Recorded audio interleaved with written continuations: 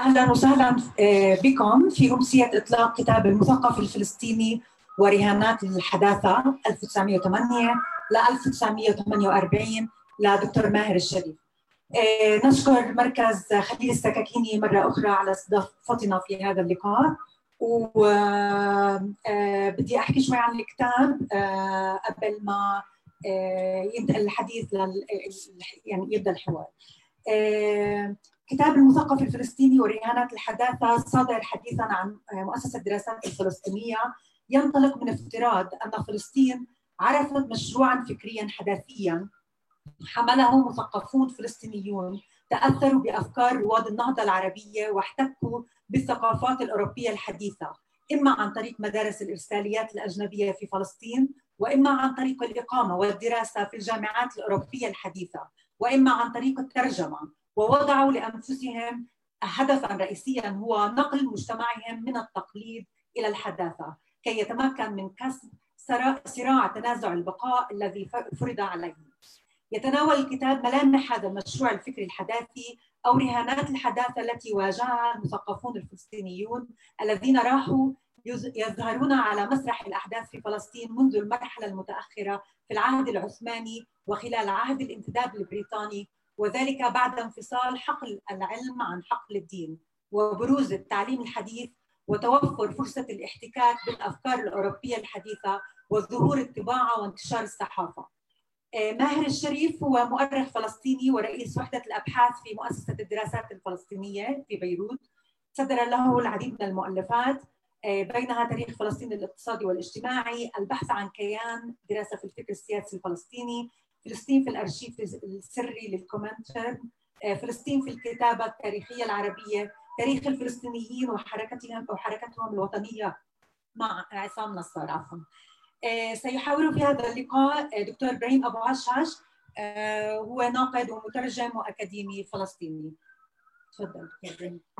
شكرا جزيلا. مساء الخير للجميع. أولا أشكر مؤسسة الدراسات الفلسطينية التي تقوم بدور هام وجاد وضروري. سعيد أيضا أن أحاور الباحث الكبير الدكتور ماهر الشريف الذي يعني صاحب المشروع البحثي المتصل منذ الثمانينات حتى الآن.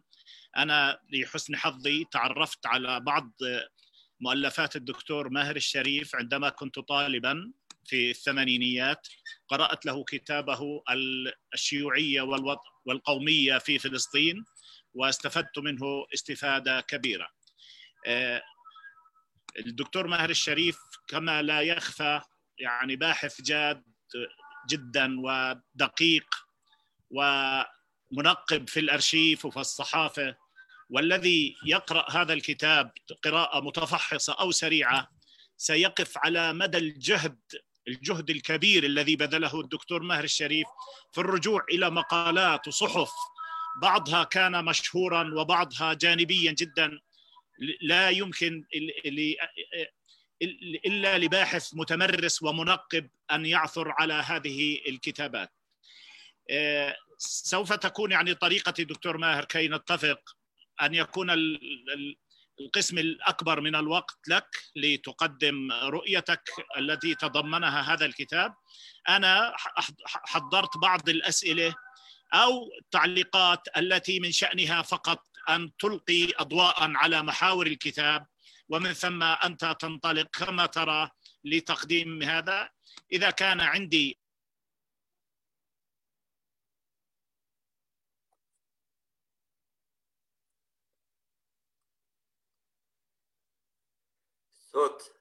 الصوت مش مسموع.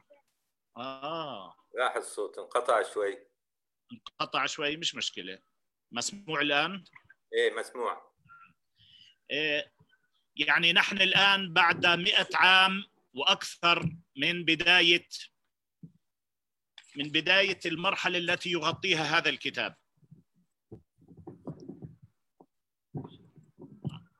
من يراقب الوضع ومن يعيشه فسيلاحظ أننا ما زلنا عالقين في نفس القضايا ونفس الأسئلة التي واجهت المثقف الفلسطيني منذ إصدار الدستور العثماني عام 1900، منذ صدور الدستور العثماني عام 1908 حتى 1948، وهي المرحلة التي يغطيها هذا الكتاب. ما زلنا نطرح بقوة أسئلة تتعلق بتمكين المرأة وبمكانتها، والمجتمع الفلسطيني يخوض ما يشبه حرب أهلية غير معلنة في قضية المرأة. لا زلنا نطرح شعار تمكين الشباب، ما زلنا نطرح شعار التعليم النوعي. يعني لكن الذي خرج من النقاش العلني كما لاحظت وما يلاحظ أي مراقب أو أي قارئ وأي مثقف هو التصدي للمشروع الصهيوني. في بداية القرن حتى 48 كان كل هم الفلسطينيين هو التصدي للمشروع الفلسطيني، للمشروع الصهيوني، وكل الأسباب الأخرى التي رأوها كانت هي خطوات للتصدي، سواء دعم الزراعة أو الاقتصاد أو رفع مستوى المرأة أو التعليم أو قيادة المجتمع الفلسطيني إلى حداثة ونهضة، كانت يعني في سياق تحدي جزء كبير منه المشروع الصهيوني. ماذا تقول في هذا الأمر؟ شكرا لك دكتور إبراهيم، وشكرا لمركز خليل السكاكيني على استضافتنا في هذه الأمسية. قبل أن أبدأ بالحديث عن خلفية اهتمامي بموضوع الحداثة والنهضة، أود أن أشير إلى ملاحظة تتعلق بطريقة عملنا في مؤسسة الدراسات الفلسطينية. فنحن عندما نستلم مخطوطة من أحد الباحثين أو الباحثات نحيلها إلى مراجعين اثنين كي يبديا ملاحظاتهما عنها.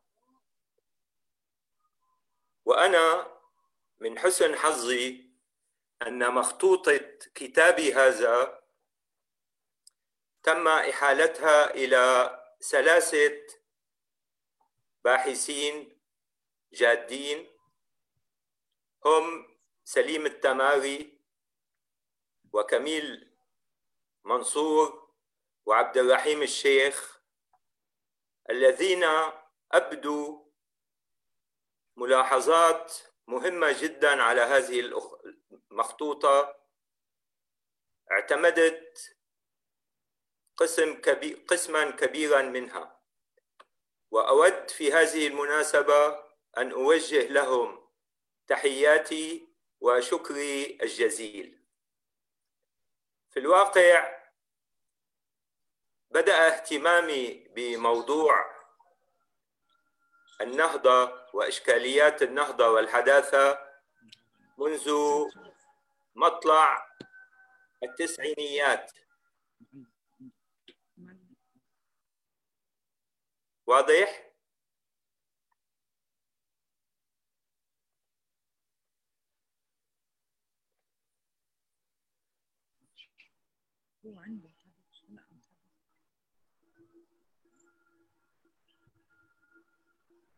مسموع الصوت؟ مسموع الآن صار. نعم. أقول أنني بدأ اهتمامي بإشكاليات النهضة والحداثة منذ مطلع التسعينيات. من المعروف أنني كاتب ومثقف ماركسي. بعد انهيار المنظومة الاشتراكية وأزمة الاشتراكية التي بدأت تتجلى بوضوح في مطلع التسعينيات، بدأنا مجموعة من المثقفين السوريين والفلسطينيين في دمشق في سوريا نتوجه أكثر فأكثر نحو هذه الإشكاليات، وكان ذلك من خلال تعرفنا آنذاك أو على الأقل أنا شخصياً على كتابات المفكر المغربي العربي عبد الله العروي. كنا أنا الناقد الفلسطيني المعروف فيصل دراج، المسرحي السوري المعروف سعد الله ونوس، الروائي عبد الرحمن منيف، والباحث السوري محمد كامل الخطيب. بعد اكتشافنا لكتابات عبد الله العروي رأينا أو توقفنا عند فكرة رئيسية طرحها العروي تقول أن إشكاليات النهضة العربية ستبقى قائمة إلى أن تتم مواجهتها، لكن للأسف الشديد البرجوازيات العربية فشلت في مواجهة هذه الإشكاليات التي كما قلت دكتور إبراهيم لا تزال معلقة وتنتظر من يتصدى لها. في تلك الفترة وبدعم من الجبهة الشعبية لتحرير فلسطين ومن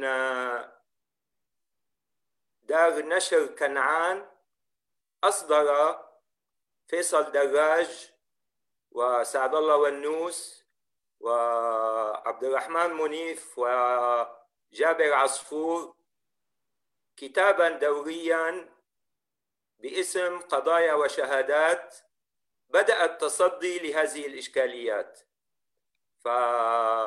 فأصدروا مثلا عددا خاصا عن طه حسين، أصدروا عددا خاصا عن الثقافة الوطنية، كانت مادة دسمة وغنية. بدأ اهتمامي منذ ذلك الوقت بالكتابة عن مفكري عصر النهضة، وكان ذلك من خلال مجلة الطليعة المقدسية التي كان يصدرها الراحل بشير البرغوثي، ثم استلم رئاسة تحريرها الأديب الفلسطيني المعروف محمود الشقير في مرحلة من المراحل. كانت لي مساهمات على مدى أشهر طويلة عن رواد النهضة العربية، من سلامة موسى إلى فرح أنطون إلى بطرس البستاني إلى عبد الرحمن الكواكبي إلى آخره. ثم أصدرت في سنة 2000 كتابي رهانات النهضة في الفكر العربي، والذي كان تقريبا خلاصة لما بدأته في التسعينيات. صدر الكتاب سنة 2000.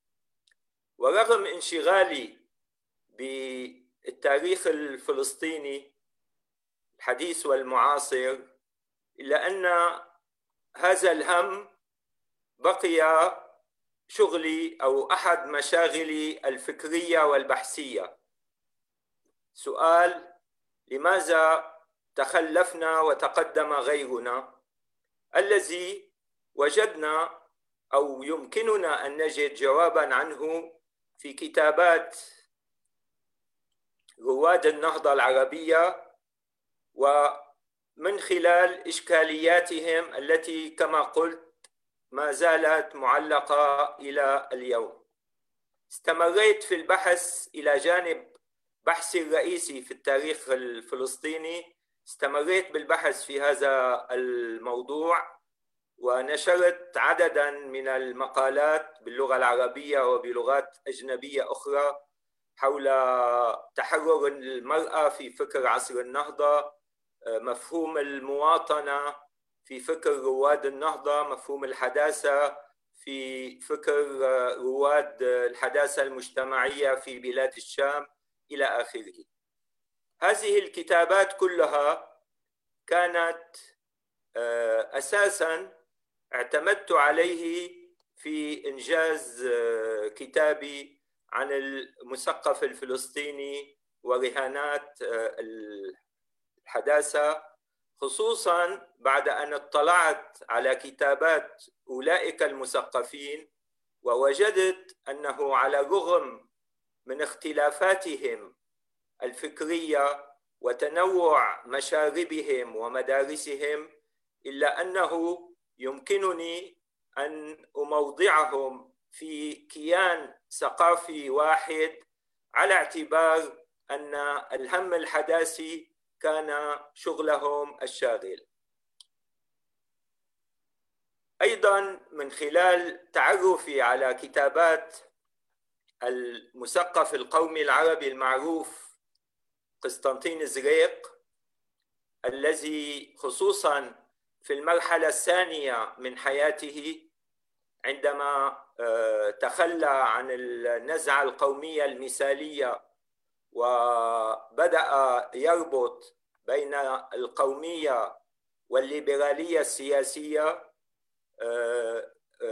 عدت إلى كتاباته وخصوصا معنى النكبة ومعنى النكبة مجددا، ثم معنى النكبة ثالثا وثالثا عشية الغزو الأمريكي للعراق في عشية حرب الخليج عفوا في مطلع التسعينيات.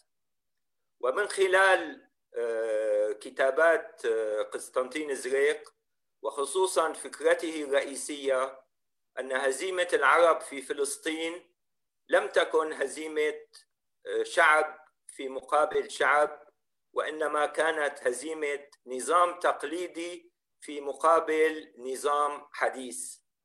وبالتالي هذه الفكرة كانت في خلفية البحث الذي بدأت بإعداده، وانطلقت من افتراض أنه كان هناك مشروع حداثي حمله مثقفون حداثيون، لكنني كنت أود أن أعرف لماذا هذا المشروع لم يحقق النجاح.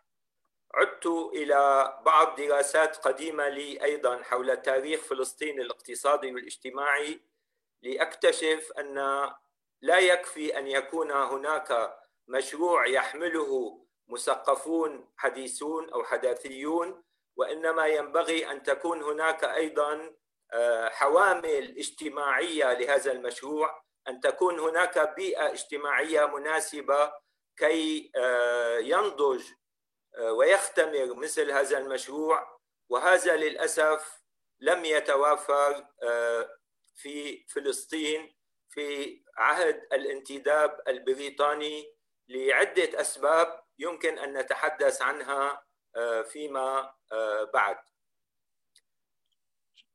شكرا جزيلا. العنوان المثقف الفلسطيني يتوقع القارئ ابتداء أن يجد تعريفا لمفهوم المثقف كما تراه أنت تعرض أسماء كثيرة كتبت مقالات في الصحف في ذلك الوقت وتصدت لقضايا ساخنة وراهنة ومصيرية كانت تواجه الشعب الفلسطيني، لكن ربما تكون يعني بشكل عرضي تتبنى بعض المواقف التي عرضها مثقفون فلسطينيون أو كتاب فلسطينيون مثل عبد الله البندك في مقاله الذي نشره كما أثبت أنت في جريدة الغد عام 1937. أعتقد أنه عبد الله البندك في هذا الاقتباس الذي أثبته هو الوحيد الذي يعني قارب مفهوم المثقف مقاربة دقيقة تشبه المقاربة التي نتفق عليها الآن بعد أن قرأنا جرامشي وبعد أن يعني تراكمت المعرفة وازداد دور المثقف وازداد الحديث عن دور المثقف.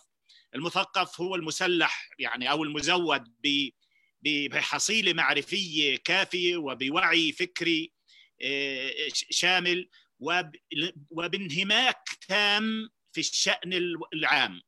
هذا هو المثقف مثلما استنتجته من كتابات من تعريف عبد الله البندك له عام 37. محمد عز الدروزي أيضا له مقاربة شبيهة بذلك. أما بقية الأدباء فكان دور المثقف عندهم هو الشخص الذي يحمل راية التنوير والوعي، أو كان همهم أن يميزوا بين مجرد المتعلم والمثقف، وهو نقاش لا يزال مستمرا.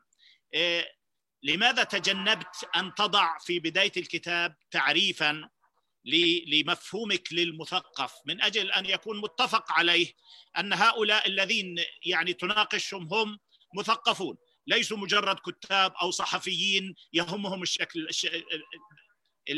الشأن العام فقط؟ في المخطوطة الأولى للكتاب فعلا تغافلت عن تعريف المثقف وعن تعريف الحداثة كما أفهمها، وعن تعريف الرهانات أيضا كما أفهمها. لكن من خلال الملاحظات على الكتاب التي وافاني بها أصدقائي وزملائي الذين ذكرتهم في بداية حديثي وتوجهت إليهم بشكري، كانت هناك ملاحظة تدعوني إلى تعريف هذه المصطلحات. وبالفعل في مقدمة كتابي الموجود بين أيديكم أعرف المثقف وأعرف الحداثة وأعرف الرهانات. أعرف المثقف بأنه الذي حصل قدرا من التعليم، ليس بالضرورة أن يكون حاملا لشهادة جامعية، الذي يعنى بالشأن العام، والذي يحمل مشروعا حداثيا يريد أن يمكنه في مجتمعه الفلسطيني، وذلك عبر وسائل كان من أهمها الصحافة والصحف. وبالتالي يعني اعتمدت على هذا التعريف لأصل كما قلت سابقا إلى النتيجة بأن مثقفي ذلك العهد، وعلى الرغم من اختلاف مشاربهم ونوازعهم الفكرية وحتى السياسية، إلا أنهم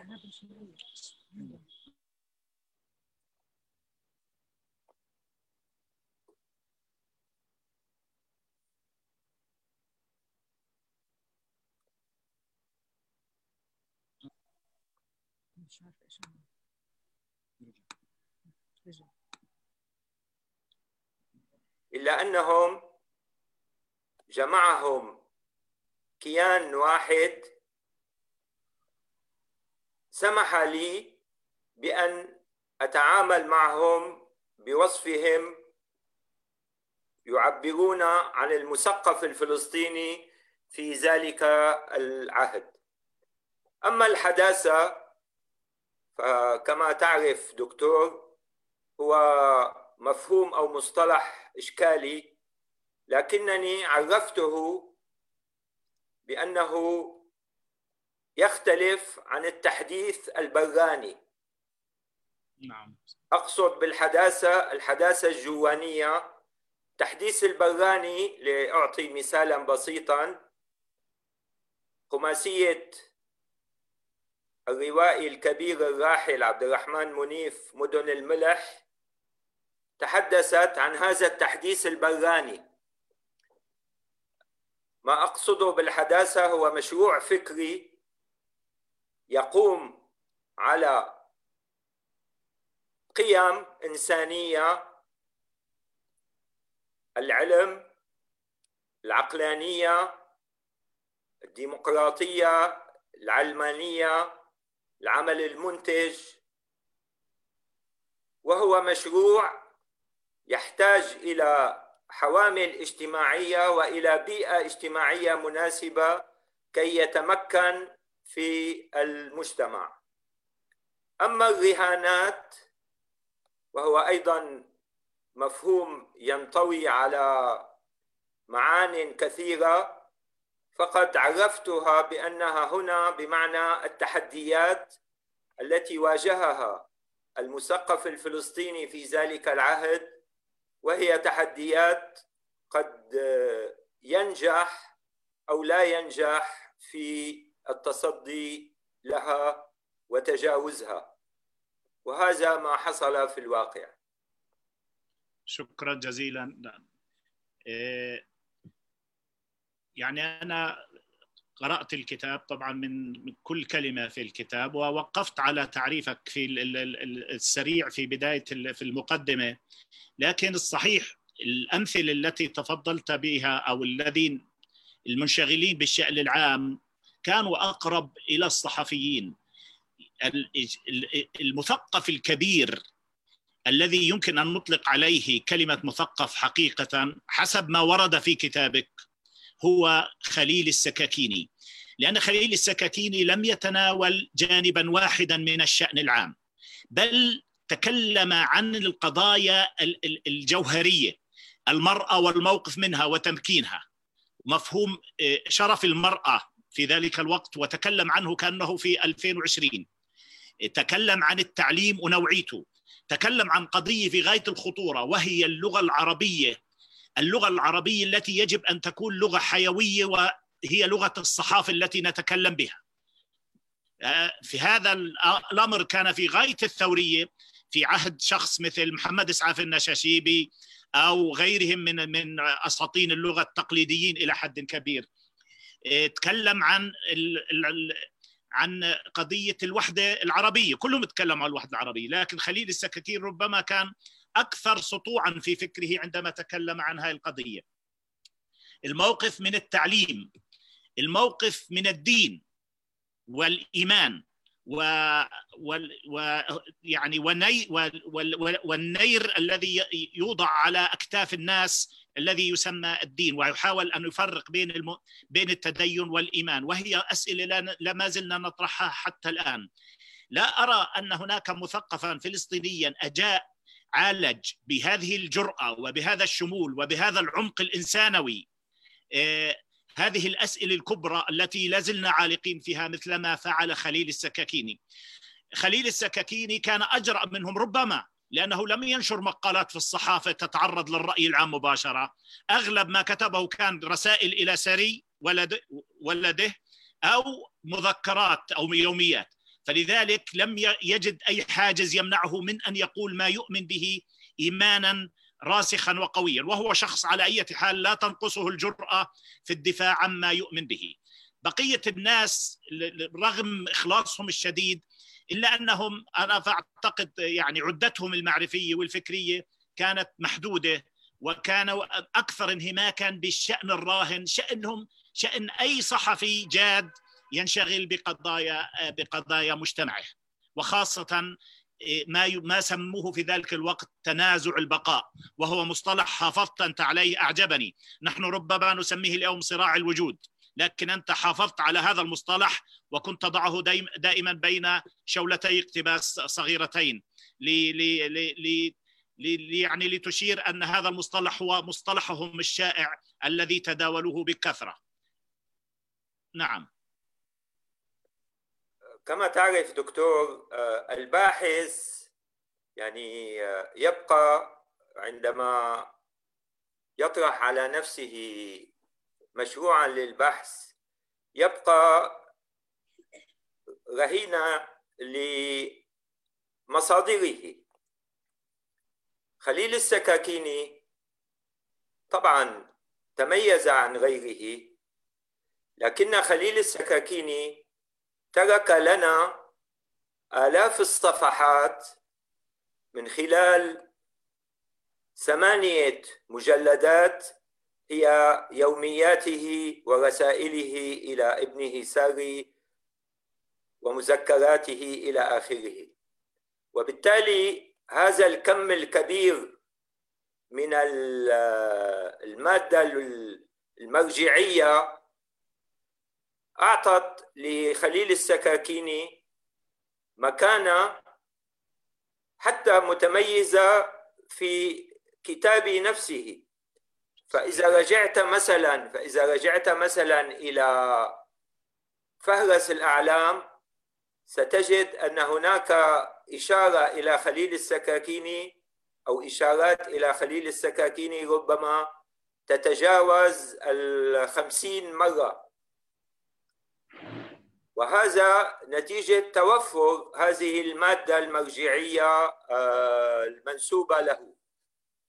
لكنني لا أعتقد أنه فيما يتعلق بما أسميته بالهم الحداثي كان خليل السكاكيني مختلفا عن قدر حافظ طوقان مثلا، الذي لم يترك لنا هذا الكم الهائل من الكتابات، أو لم يكن مختلفا عن فؤاد نصار مثلا، الذي أيضا كان همه يعني هما سياسيا فكريا، كان صاحب مشروع فكري وسياسي في نفس الوقت، أخذ جزءا كبيرا من وقته.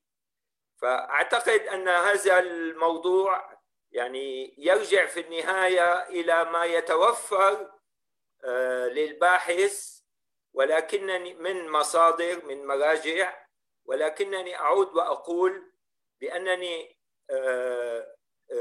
يعني ما جمعهم كلهم هو الهم الحداثي، هو هذا المشروع لتمكينه في مجتمعهم، وهو للأسف ما لم ينجحوا في تحقيقه.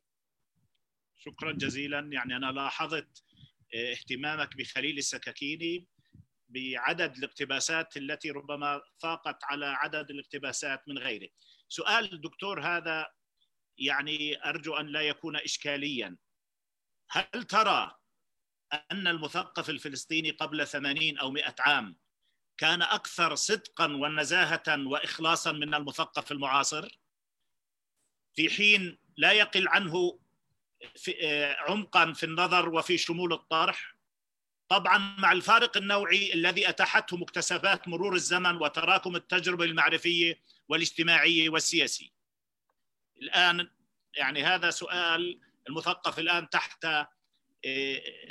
تحت مطر الاتهام بأنه مثقف غير نزيه، مثقف يمكن أن يخضع للإغراءات التي صارت كثيرة جدا جدا، وخاصة في المدة الأخيرة، وأنت تعرف ما أقصد. نعم. يعني كما قلت دكتور، هذا سؤال إشكالي، لأنك تطلب مني أن أعطي حكما قيميا عن مثقفي اليوم، وهذا ما يعني لا أقدر عليه في الواقع. ربما الظروف اختلفت، ربما المثقف عهد الانتداب يعني عاش مرحلة خليني أسميها متقشفة، بينما اليوم كما ذكرت المغريات أمام المثقف العربي المعاصر مغريات كبيرة، وممكن بعض هؤلاء المثقفين ينجذب نحو هذه المغريات. يعني هذا ما يمكنني أن أقوله جوابا عن سؤالك. أنا يعني أحب دائما أن أخرج من كتابك إلى ما نحن فيه. هل ترى أنت بشكل شخصي بصفتك واحد من أكثر المشتغلين بالتاريخ الثقافي الفلسطيني وبالنهضة الفلسطينية وبتاريخ اليسار الفلسطيني، وأنت يعني رجل شديد الاتصال والاهتمام بكل ما يتعلق بفلسطين ماضيا وحاضرا، هل ترى أن الفلسطينيين كانوا قادرين على التصدي لمشروع استعماري جاء مسلحا ومزودا بخبرات إمبراطورية كبرى وبدعم من دول إمبراطورية مهيمنة في ذلك الوقت. هل كان من الممكن ولا ليس بالإمكان أبدع مما كان في ذلك الوقت؟ فقط نحن نتوقف عند عام 1948. يعني أيضا من الصعب الإجابة عن هذا السؤال للأسباب التي ذكرتها. يعني مثلا نناقش كثيرا حتى اليوم الموقف من قرار التقسيم مثلا، إنه هل لو كان الفلسطينيون وافقوا على قرار التقسيم كانت أوضاعهم الحالية أفضل مما هي عليه الآن؟ ليس عندي جواب عن هذا السؤال. المثقف الفلسطيني وما يعني شغلني في هذا البحث هو تحديد ملامح المشروع الحداثي الذي حمله وحاول أن يمكنه في مجتمعه. فشل لأسباب ليست فقط متعلقة برأيي بقوة العدو الذي واجهه، إن كان بريطانيا العظمى أو الحركة الصهيونية وامتداداتها العالمية، وإنما أيضا لأسباب ذاتية أشرحها في استخلاصات كتابي. ومن أهمها أن المجتمع الفلسطيني بقي مجتمعا تقليديا في مواجهة مشروع حديث، وبقاء المجتمع الفلسطيني مجتمعا تقليديا يعود إلى دور الاستعمار البريطاني نفسه الذي لم يسعى إلى تعزيز بذور الحداثة التي يعني عرفها المجتمع الفلسطيني في نهاية العهد العثماني. فمثلا في نهاية العهد العثماني كما هو معروف كانت المدن الفلسطينية الرئيسية تنتخب نوابا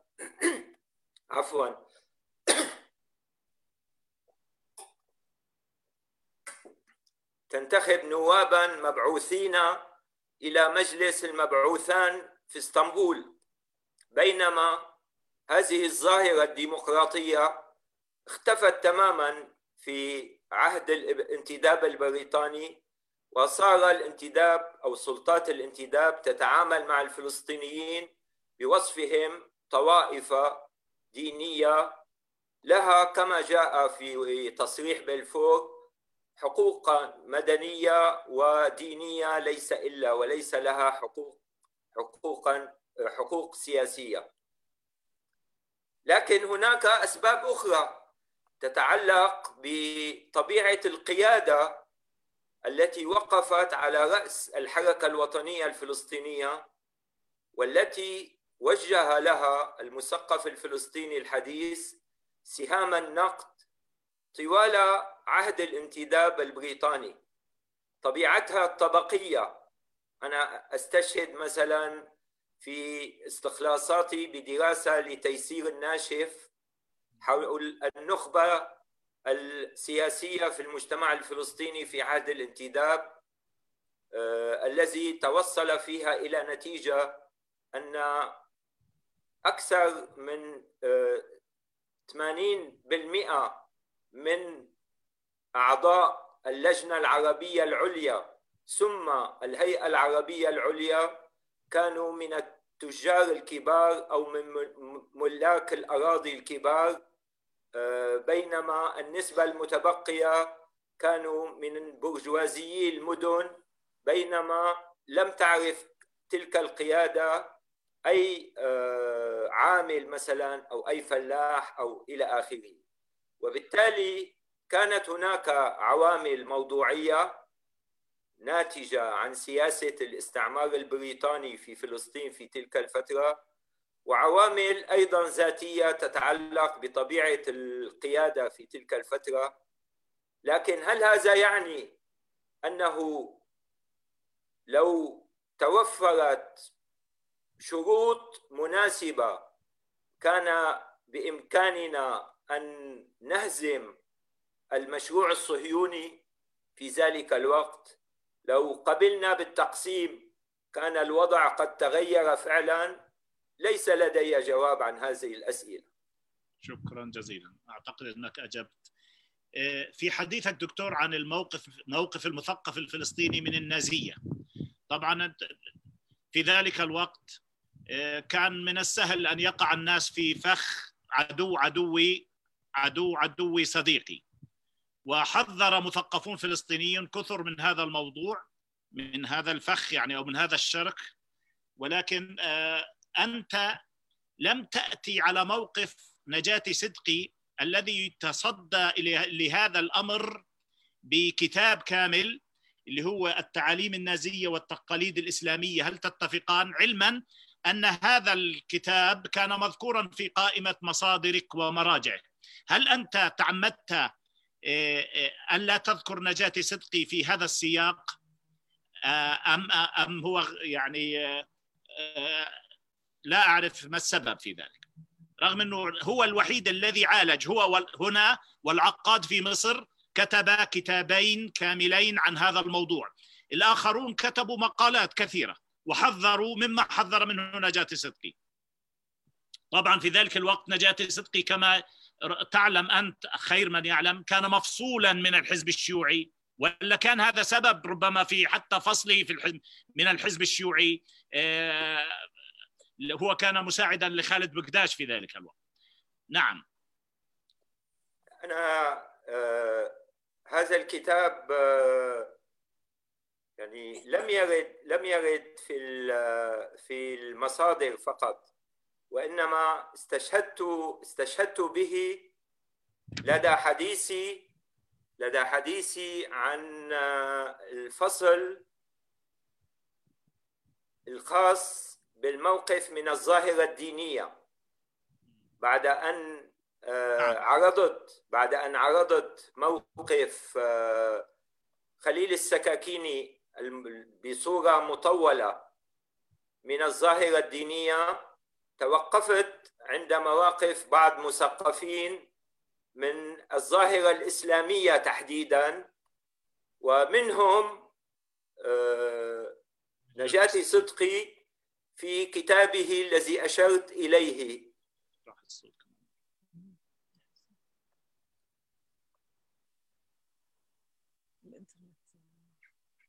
الصوت واضح؟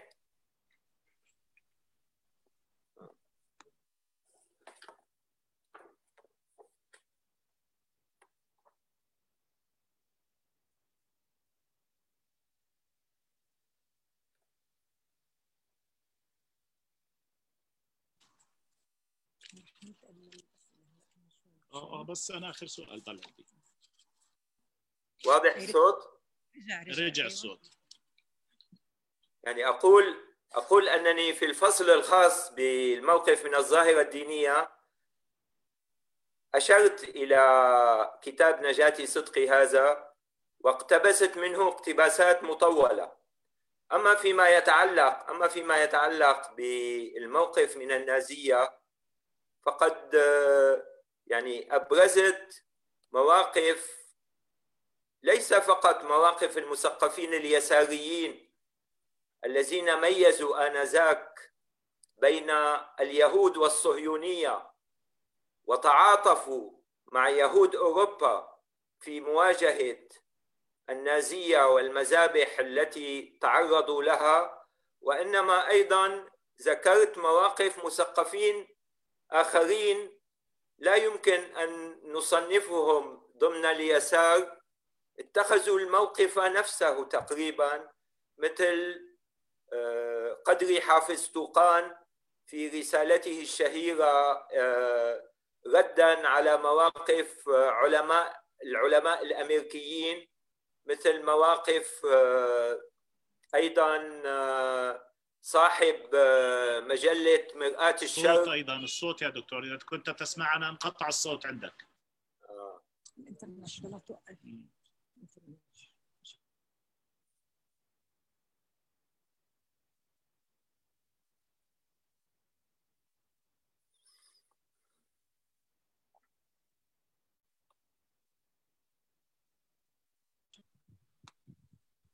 هي رجع الصوت. رجع الصوت دكتور.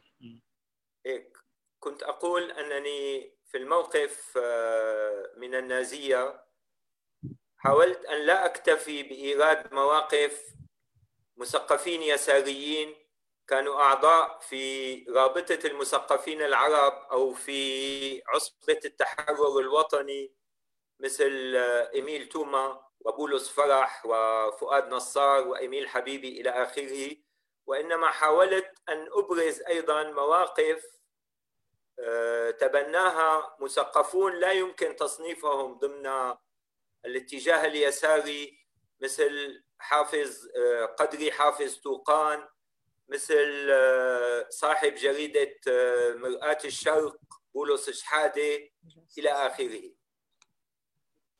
الصوت غير واضح أيضا. الصوت دكتور ماهر، الصوت من عندكم مو من عندي. يمكن بسمع من عندك. لا أسمع الآن، لا أسمع.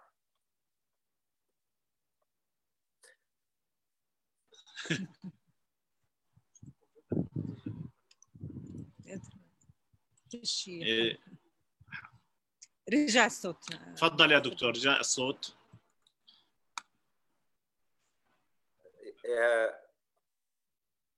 أعتقد أنني أجبت عن هذا السؤال. لا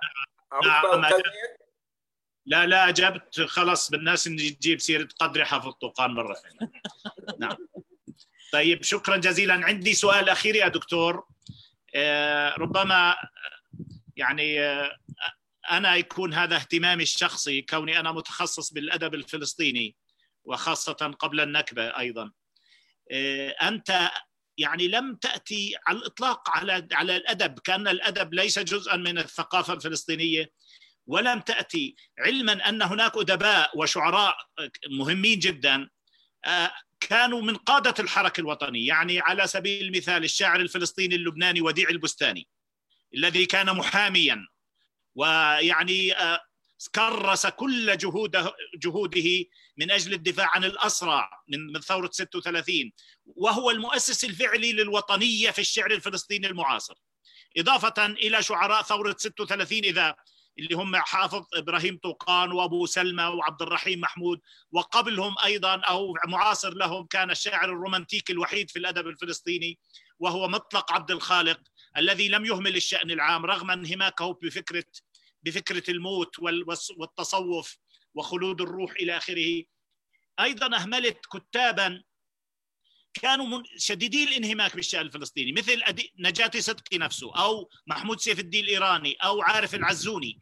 لا أريد أن تتكلم عن شعرهم وعن قصصهم القصيرة، إنما كان أيضا نشروا مقالات في الصحف في ذلك الوقت كانت لما تصدى له كل الذين ذكرت. فهذا بدأ كأن الأدب هنا يعني بحث مستثنى. هل كنت تقصد ذلك أم أن خطة الكتاب لم تكن تشمل هذا في رأيك؟ نعم. حقك علي دكتور. لا لا هو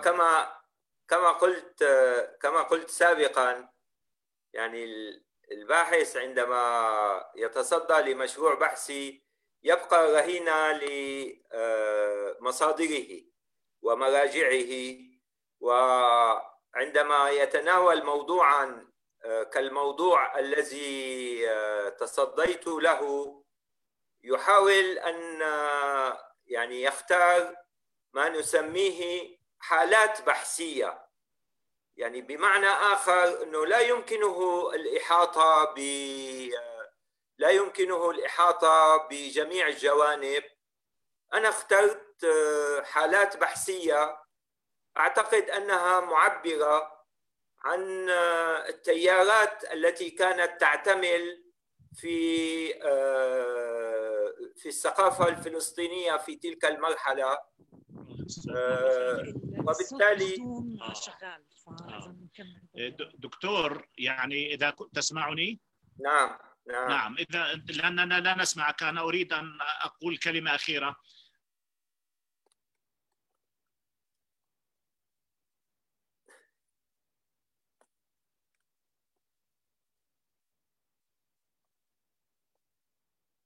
لا أسمع. لا، هلا صرنا نسمعك. تفضل. أولا أشكرك على هذا الكتاب الجاد والمهم جدا والعميق والشامل، وأنا أعتقد أنه هذا كتاب من أهم ما قرأت عن الثقافة الفلسطينية والمثقف الفلسطيني قبل 1948، وأكثرها رصانة وشمولا. هذا رأيي النهائي يعني في كتابك دكتور، وأنا سعيد بأني كنت معك وبضيافة مؤسسة الدراسات الفلسطينية، وأنا الآن اكتفيت من الأسئلة ومن المداخلات. وأنا أيضا سعيد وأنا أيضا لك دكتور إبراهيم ودكتور ماهر.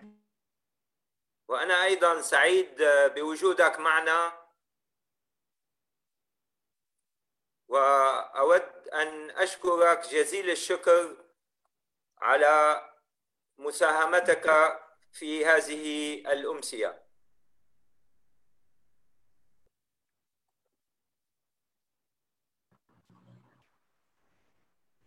تفضل دكتور ماهر. أنا أيضا دكتور إبراهيم سعيد بوجودك معنا، وأود أن أشكرك جزيل الشكر على مساهمتك معنا في إطلاق هذا الكتاب الذي أتمنى أن يشكل إضافة، لا أقول مهمة، ولكن إضافة للمكتبة الفلسطينية، خصوصا في جانب يعني لم يتمتع بالأهمية الكافية من جانب المثقفين الفلسطينيين. شكرا لك جزيل الشكر. عفوا. وفي الكتاب كما ذكرت. نعم تفضل. بدنا ناخذ كم من سؤال. في مجموعه اسئله عم ببعثوها الناس بخصوص يعني كلها نفس الثيمه اللي هي مقارنه ما بين المثقف الفلسطيني بالوقت الحالي والمثقف الفلسطيني بموضوع وقت موضوع الدراسه. جاب الدكتور. يعني انت اجبت عن مجموعه يعني عن هاي الاسئله بتهيألي. ف في سؤال حول لماذا لم ينجح المثقف الفلسطيني قديما، وهل كان ذلك بسبب ظهور التيارات الإسلامية أم لأسباب أخرى؟ يعني هذا واحد من الأسئلة. هو يتكلم ولا سمعنا دكتور ماهر؟ سامع. تفضل. لا، في ذلك العهد لم يشكل التيار الإسلامي تحديا، خصوصا وأن جماعة الإخوان المسلمين مثلا لم تتشكل نوياتها الأولى التنظيمية سوى في سنة 1946، لا سيما وأن قيادة الحركة الوطنية الفلسطينية آنذاك ممثلة بالمفتي الحج محمد أمين الحسيني جمعت القيادتين السياسية والدينية، ولم تترك مساحة ليشغلها تيار إسلامي تشكل في مصر منذ سنة 1928 على يد حسن البنا. في أسئلة من الحضور هون بمركز السكاكيني. نبدأ مع الدكتور سليم تماري، بس إذا بتقدروا تفضلوا على الميكروفون اللي بحب يسأل. السلام عليكم. وعليكم السلام. دكتور ماهر، بحب أشكرك على هذا الكتاب القيم والممتع. سؤالي حول ظاهرة محيرة تتعلق بمكانة خليل السكاكيني. طبعا في كتابك ثمنت مكانته عاليا بالنسبة لضفافين عصر النهضة الفلسطينية، والجانب المحير برأيي هو عدم تعرض السكاكيني لأي نوع من النقد الناظر، لا في كتابك ولا من جانب العديد من المفتتنين في دراسته، خصوصا أنه السكاكيني كما ذكرت لم يكن إنتاجه الفكري غزير وكما تفضل الدكتور إبراهيم، وإنما انحصر في مذكراته طبعا اللي أنت اعتمدت عليها بشكل كبير، وبعض المقالات الأخلاقية من ناحية، وبعض الدراسات التربوية اللي يمكن نختصرها شديدا. طبعا فلسفته التربوية أهميتها تقع في تعليمه المباشر في إقامة المدرسة الدستورية وفكره التقدمي بالنسبة للانعتاق من الأساليب التقليدية في التعليم. فسؤالي هو كيف بتفسر هذا الافتتان السكاكيني بالرغم، بديش أقول ضحالة فكره طبعا ما قصديش هيك، وإنما انحصارها بكم قليل جدا من المقالات ذات الطابع الأخلاقي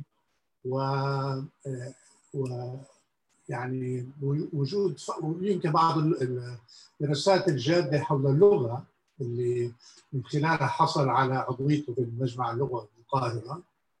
وإنما إذا طلعت على كل شيء ثاني بنلاقي إنه هذا النجم الساطع في كما أنت تعتبره في الثقافة النهضوية الفلسطينية تقريبا لا يقارن بأمثاله من المفكرين العرب في نفس الفترة.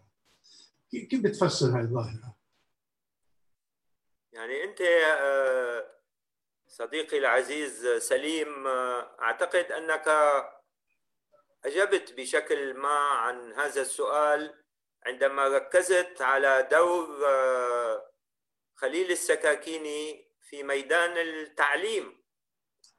يعني أنا كما تعرف خصصت فصلاً خاصاً للتعليم والتربية باعتبارهما وسيلتين رئيسيتين لبلوغ الحداثة في فلسطين. وخليل السكاكيني أعتقد أنه يعني ما ميزه هو دعوته إلى نظام تعليمي حديث في فلسطين، ليس فقط على الصعيد النظري وإنما أيضا على الصعيد الممارسي، يعني من خلال دوره في إقامة المدرسة الدستورية، ثم في إقامة مدرسة النهضة، و يعني طريقة تعامله مع طلابه، دعوته إلى تجاوز نظام تقليدي في التعليم والانتقال إلى نظام حديث يعطي الاستقلالية للطالب، يمنحه الشعور بالكرامة، ابتعاده عن الأساليب العقابية في نظام التعليم إلى آخره. يعني من هنا لم يكن أتصور في حاجة إلى التنظير للفكر الحداثي، لأنه مارسه عملياً من خلال دوره في إقامة هذا النظام التعليمي الحديث. لا أعرف إن كنت أجبت عن سؤالك يعني. بقول لك هيك لا. مين بحب يسأل سؤال؟ تفضل. مساء الخير. أنا أيضا أشارك يعني بالرأي بمدى القيمة الكبيرة لهذا الكتاب ولهذا المضمون الذي يتضمن هذا الكتاب. وبدون سؤالي أو ملاحظتي الرئيسية الصحيح هي أن شأن التعليم كان شأن رئيسي في المشروع الحداثي الفلسطيني والعربي بشكل عام، وأن هذا الموضوع بما يستحق من الاهتمام والدور الذي أخذه في فترات سابقة في فلسطين يكاد يكون أكثر تطوراً بكثير من الدور الذي يأخذه الآن.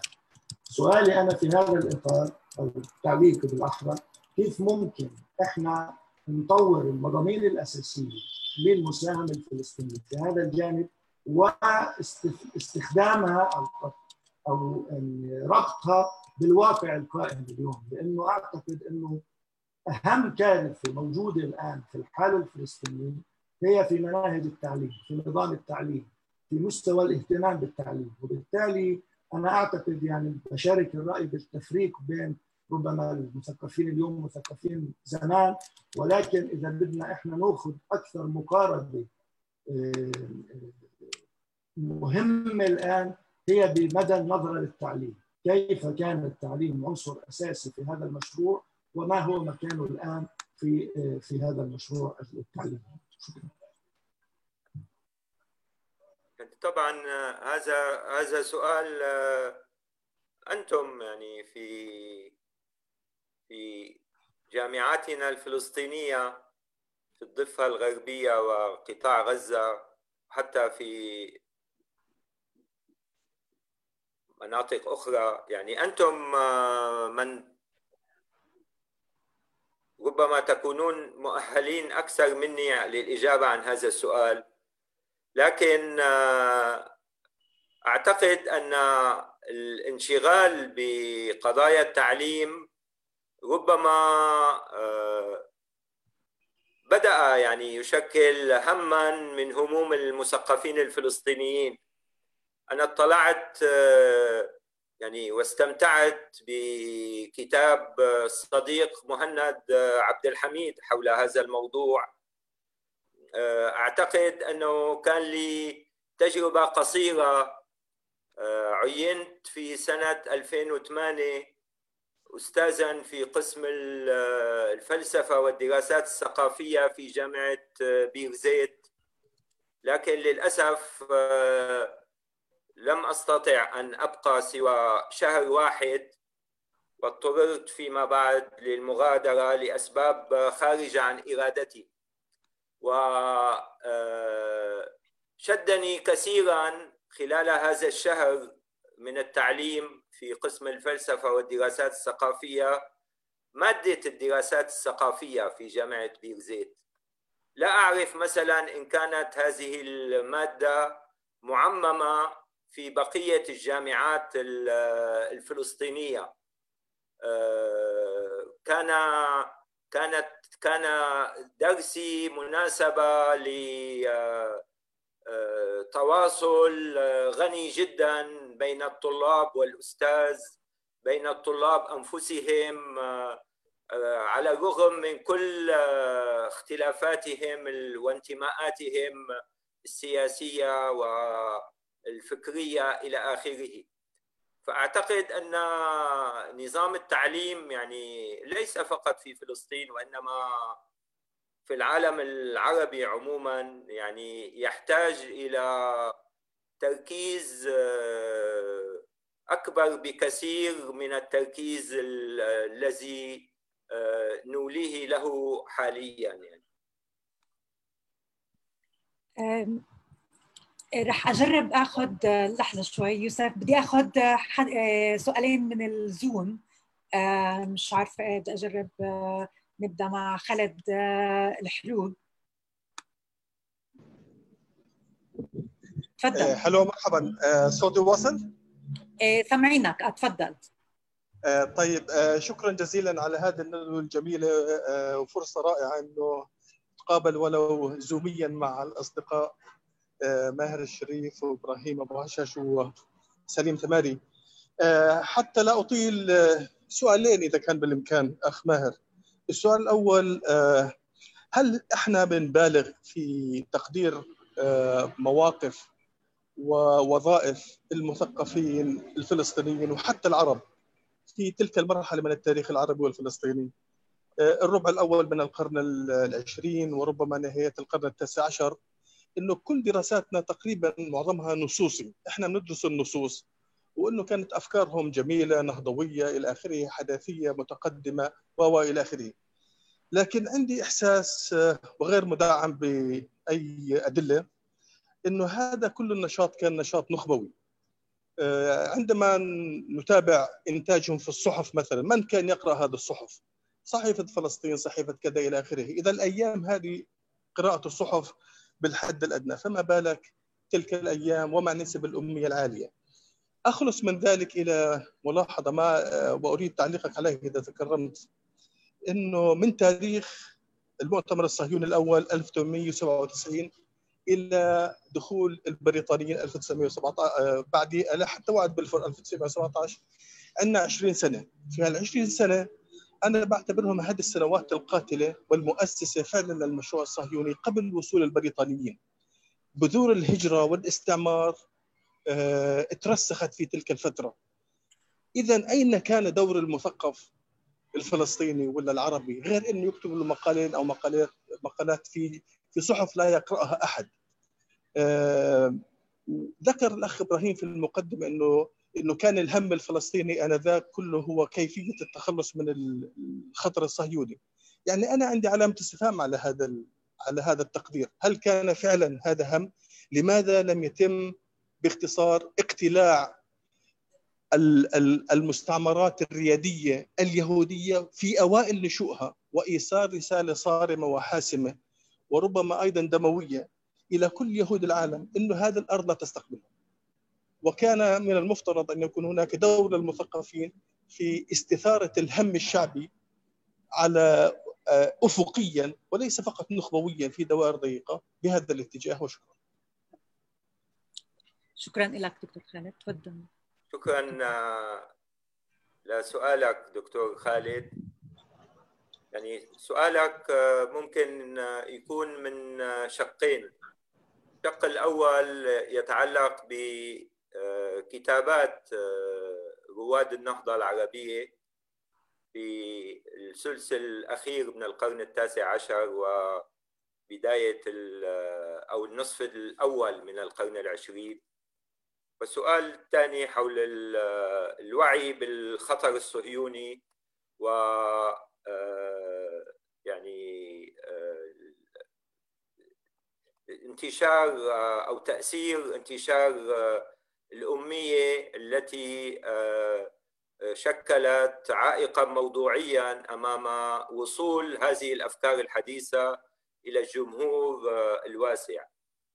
بالنسبة للشق الأول من السؤال، يعني في رأيي أن هذه الأفكار التي طرحها مثقفون ليبراليون إصلاحيون دينيون يساريون شكلت مشروعا فكريا متكاملا لنهضة عربية. للأسف الشديد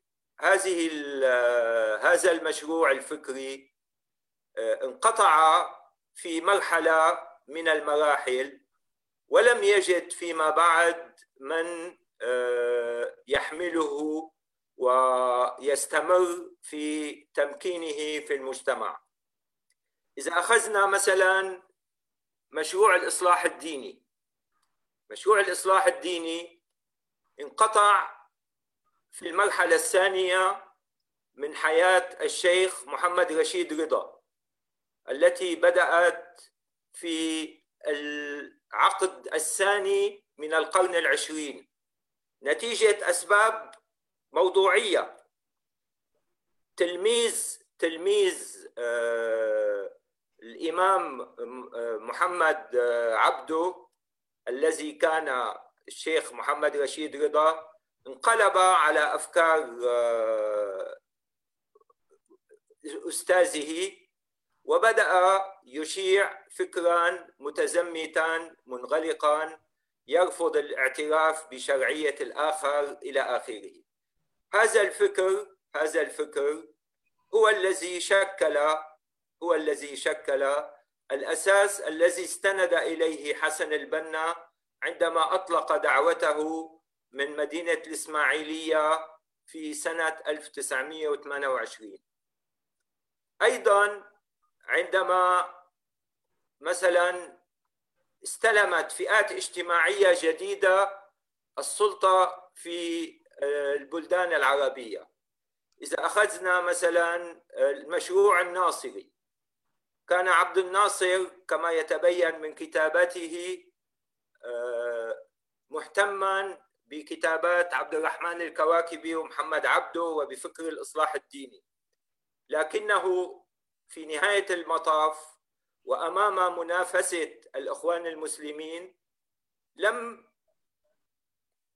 يمتلك الجرأة لتعميق هذا المشروع الإصلاحي، فأنتج في نهاية المطاف علمانية ملتبسة لا زالت قائمة عمليا في الأنظمة التي تبنت هذا المشروع الناصري.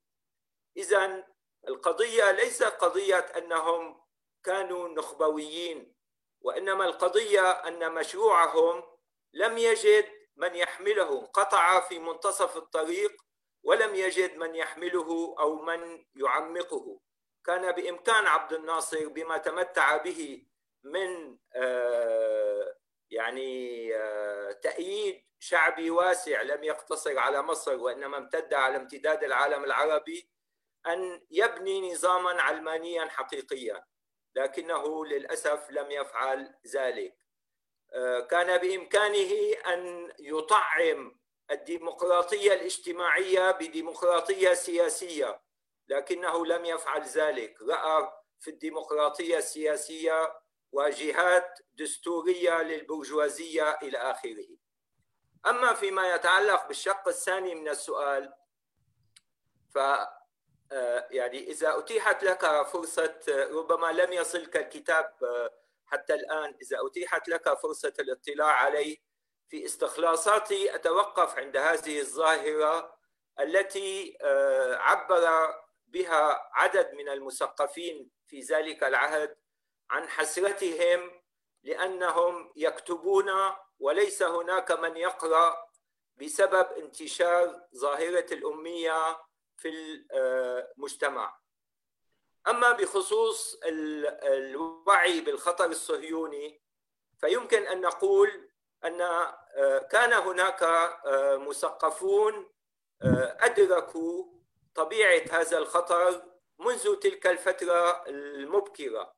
يعني مثلا محمد روحي الخالدي في مخطوطته عن الصهيونية، نجيب نصار منذ أن أصدر جريدة الكرمل في سنة 1908. لكن كان هناك مثقفون آخرون عرب وفلسطينيون لم يدركوا طبيعة الخطر. أشير هنا مثلا إلى المثقفين الذين شاركوا في المؤتمر العربي الأول في باريس في حزيران 1913، وأشير أيضا إلى مثقف بارز وأحد مؤسسي حزب الإصلاح العثماني، أو عفوا نسيت شو الاسم، الإداري العثماني في مصر، رفيق بيك العظم، الذي كان يدعو إلى التحالف مع الحركة الصهيونية في مواجهة الدولة العثمانية أو السلطنة العثمانية. يعني بالنهاية كان المثقفون منقسمين إلى فئتين، واحدة أدركت بمرحلة مبكرة الخطر الصهيوني، وأخرى لم تدرك للأسف هذا الخطر وطبيعته. في سؤال من عصام نصار كمان من زوم، تفضل. سامعيني؟ سامعينك دكتور عصام. سامعينك. يا أستاذ عصام سامعينا. وهذه فرصة أنه يعني أسلم عليكم وأحيي زميلي ورفيقي الأستاذ ماهر ويعطيك العافية. طبعا الواحد لا يجوز أنه يقرأ كتاب، أنه يعلق على كتاب لم يقرأه، فأنا لم يصلني حتى الآن نتيجة البعد الجغرافي الكتاب، بس يعني يخطر إلى ذهني موضوع قد تكون عالجته، وإن لم تعالجه فقد يكون بإمكانك تعقب عليه. لما بشوف عنوان زي معضلة الحداثة، أعتقد أنا بذهني الحداثة أكثر من بس مجرد ما كتبه المثقفين. هناك مظاهر أخرى للحداثة مجتمعية، نقابات عمال، نوادي، ثقافة مادية اللي تنتج على الأرض، أعمال فنية وما إلى ذلك. هل تعتقد أنه كمان على المستوى المادي الفعلي كان هناك أيضا معضلة يعني أو حداثة مبتورة، أو لم يكن هناك حتى يمكن بدايات حداثة تتوافق أو لا تتوافق مع ما قاله الكتاب اللي درستهم؟ شكرا لك عصام.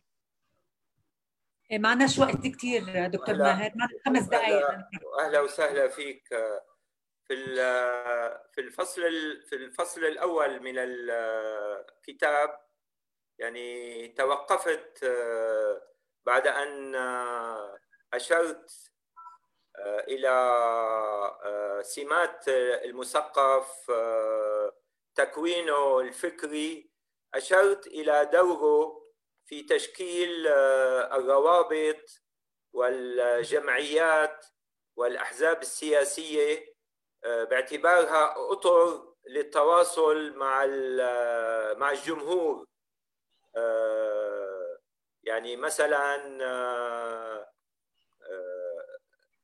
أشرت إلى دور خليل السكاكيني المبكر في تشكيل حزب الصعاليك الذي درسه سليم تماري وعرفنا به. أشرت إلى دور نساء لعبوا دورا كبيرا في تشكيل جمعية السيدات العربيات مثل زليخة الشهابي.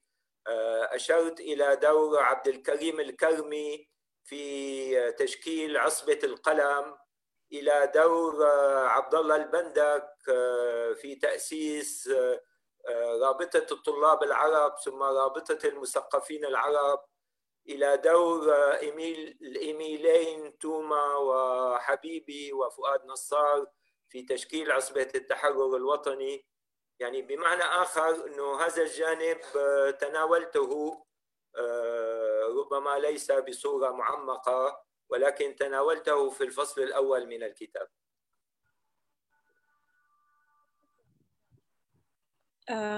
بدي أشوف إذا في أسئلة هون بالسكاكيني. أي حدا عنده أسئلة؟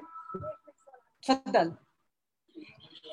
بدي أنوه الكتاب موجود بالمدخل عند فؤاد، إذا أي حدا بحب يشتري. إذا تقدر بس تعرفوا عن أنفسكم عشان المتحدثين على زوم والمشاهدين مش عم بشوفوكم. أحمد زكريان عم بلاحظ إنه لما بنحكي عن المثقف سواء الراهن أو قبل 100 سنة في تغيير لعلاقة المثقف بالسياسي، وهي العلاقة الشائكة والقائمة حتى اليوم. يعني اليوم بنشوف أحد أمناء الأحزاب بيحضر نشاط ثقافي، وهذه ظاهرة جيدة بنحيي فيها بسام الصالحي، إنه أغلب الأمناء اللي بيجتمعوا عشان يتصالحوا ما لهم علاقة بالثقافة، ما علينا. فهذه العلاقة كأنه بناء على ملاحظة خالد بأنه المثقف بيكتب في زمن لا يقرأ فيه، وهذا الزمن أيضا لا يقرأ فيه الكتابات البحثية أو الكبيرة. فما هو الدور أو العلاقة السلبية والإيجابية من علاقة المثقف مع السلطة القائمة سواء قبل 100 سنة أو اليوم؟ شكرا. يعني موضوع المثقف والسياسي موضوع كبير، ربما يحتاج إلى ندوات وليس ندوة واحدة. بالنسبة لي أنا مثقف، يعني مثقف لازلت مرتبطا سياسيا، وسأبقى، لأنني أعتقد أن لي دورا ألعبه. تقدر تقول له راح الصوت يا دكتور.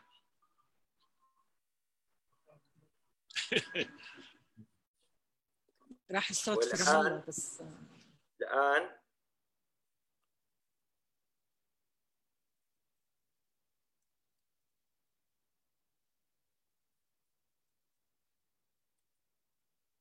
الانترنت عم يطلع. رجع الصوت. طيب، يعني كنت أقول أن إشكالية العلاقة بين المثقف والسياسة إشكالية كبيرة قد تحتاج إلى ندوات وليس إلى ندوة واحدة. لا زلت مؤمنا بأنه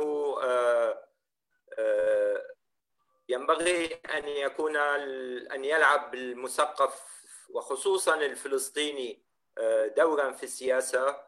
أنا شخصيا لا زلت مرتبطا سياسيا، وأشعر بأن لي دورا ألعبه في إطار حزبي السياسي، ولو بطريقتي، يعني بمعنى أن أحافظ على الروح النقدية لفكري دون أن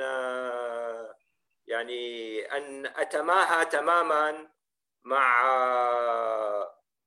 كل ما ينتج عن الحزب.